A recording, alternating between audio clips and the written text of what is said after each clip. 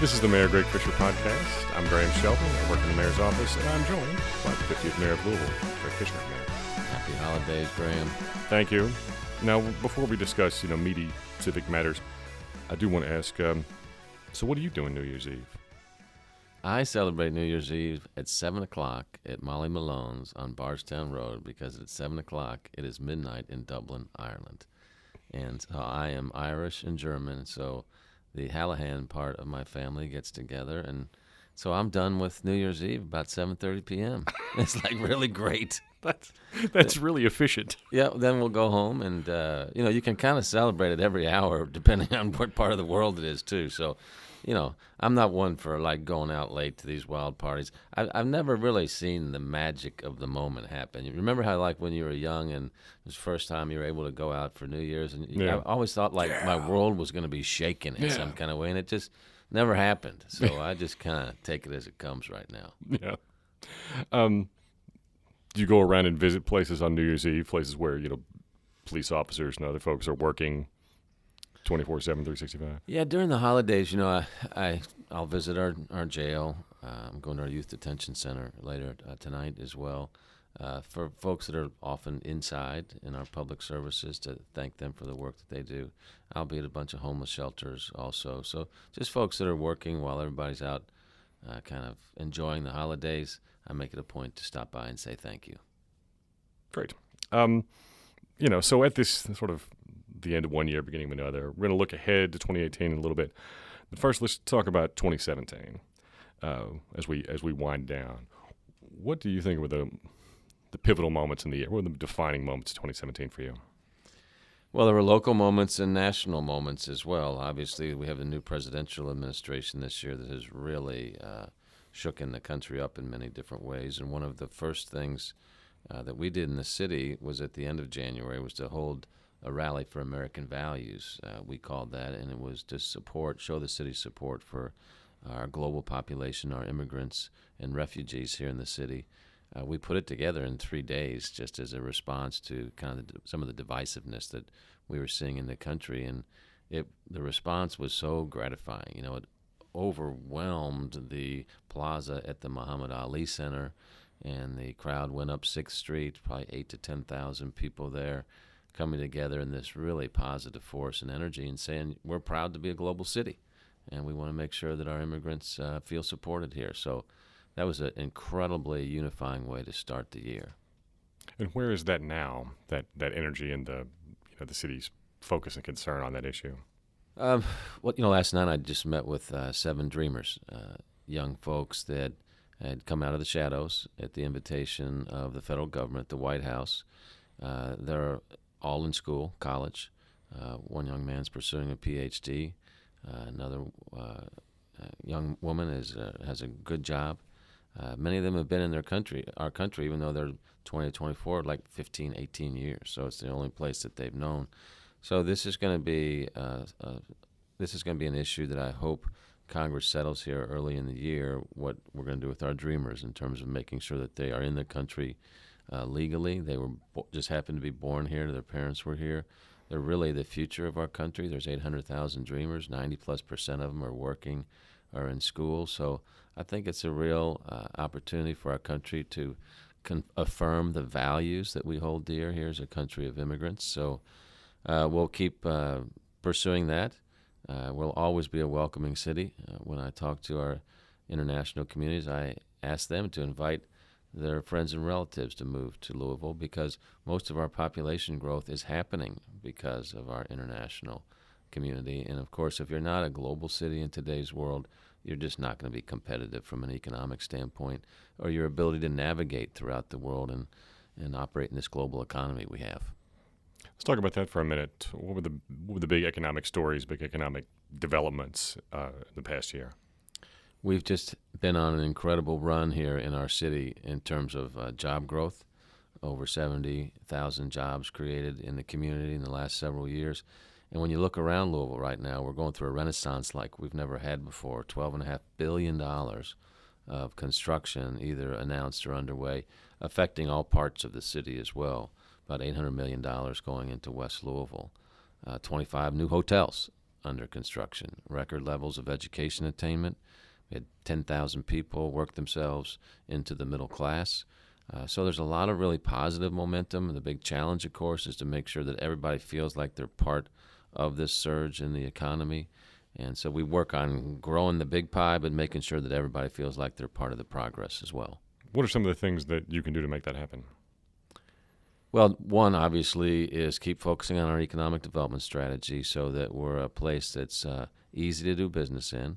We want to increase the talent level that we have in the city, making sure that we're tied into what our employers need and make sure our career pathway, starting in our high school and our training, ties into what the needs of the workplace are.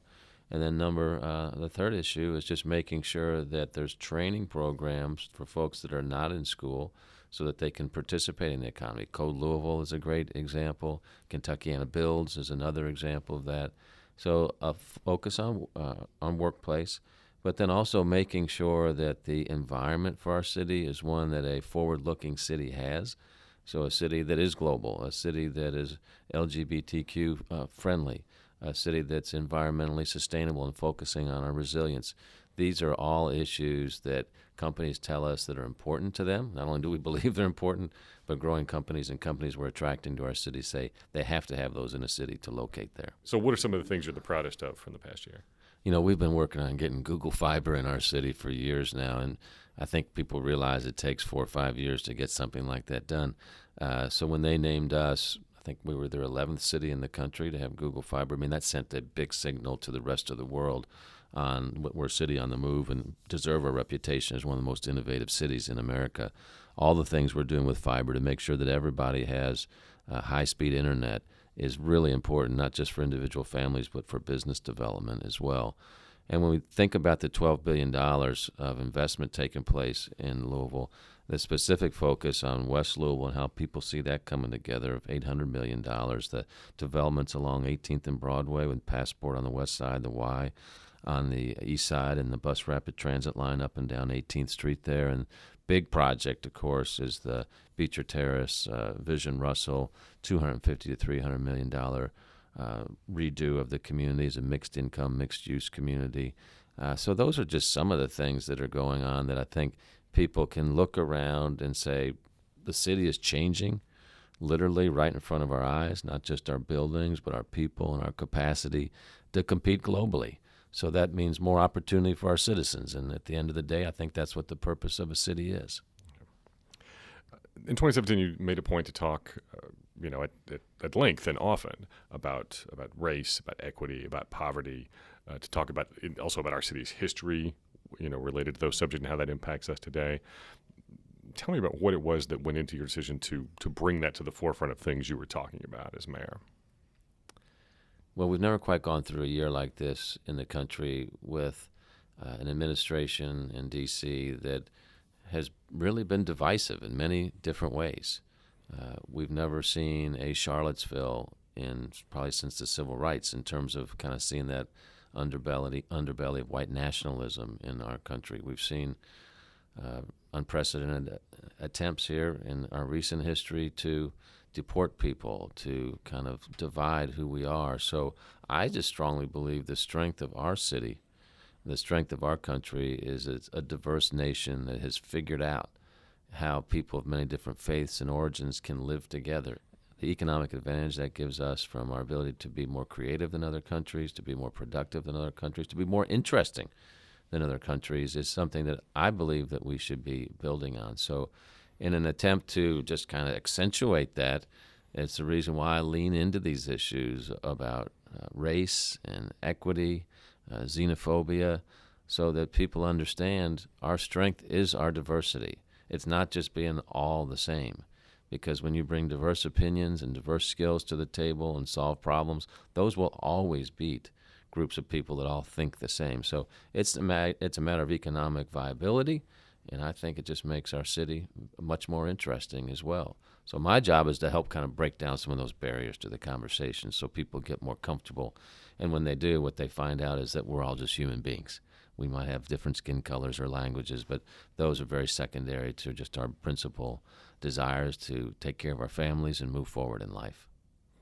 One of the things you've said when you talked about, especially our history with race, is that people today, that there is a tendency on the part of some people, especially white folks, to be defensive about that, to feel like implicated or guilty about that. And one of the things you've said is that, no, that's not a response anybody needs to have now. No, that's right. So when you touch into these issues like race and racism or nationalism, people kind of instinctively feel like, well, wait a minute, are you questioning me? On this issue of racism, and in particular of slavery and the Civil War, we've had a lot of disputes around the country around Confederacy monuments, et cetera. We've got to think back of why are they there? When were they put up there? Why were they put up there? And when you go through our history books, we have not done a good job in the United States of America, fully explaining what slavery was, buying, selling, breeding of people to build an economy around. And when I say that, frankly, it's white people get a little squeamish about it. And I say, hold on a second. None of you were alive when this took place. None of you owned slaves. So we've got to understand our history, and we've got to own our present, and we've got to be specific about where we're going in the future, because what we do know, if we believe in the values of our country, liberty and justice, opportunity for all, not just some people, I believe that when all have those opportunities, we're stronger together. So opening the doors to that conversation has been really interesting this past year, and I've been really gratified to see people enter the conversation. Some folks, white folks in particular, are a little defensive. But then let's say when we're talking about the second time, I've almost always get, I've been thinking about that, and I never really thought about it that way before. So here's what my perspective is on it. So it's not an issue of saying anybody's better than anybody else or you should feel guilty about the past. It's like, what are we going to do to move forward here so we're a more equitable society for everybody? And that's a win-win. We got to get away from this notion that it's win-lose, that, if somebody else is doing better, that means you're doing worse. No. When everything's growing, everybody does better. One of the recurring issues of the last year has been crime, public safety, and homicides, specifically within that. In July, you launched the action plan, the violence prevention action plan. Talk a little about where those efforts stand right now. Yes, public safety is always going to be the top priority of any elected official, mayor in particular. It's where the majority of our budget goes as well. But times change. It's been very noticeable in the last several years, especially in this part of the country, the increased use of opioids, the increases in homicides, not just in our city, but 2/3 of American cities right now. So you have to ask why and what's going on. But as it relates specifically to our city, my issue is if we have a challenge, then the question is, what's the plan? We're always going to have challenges. But is our plan effective? Are our people operating effectively? Are our values in a good place? And our citizens being involved in helping us as well. So that's what led to the Violence Reduction Work Plan, 6-part plan, everything from intervention to reentry.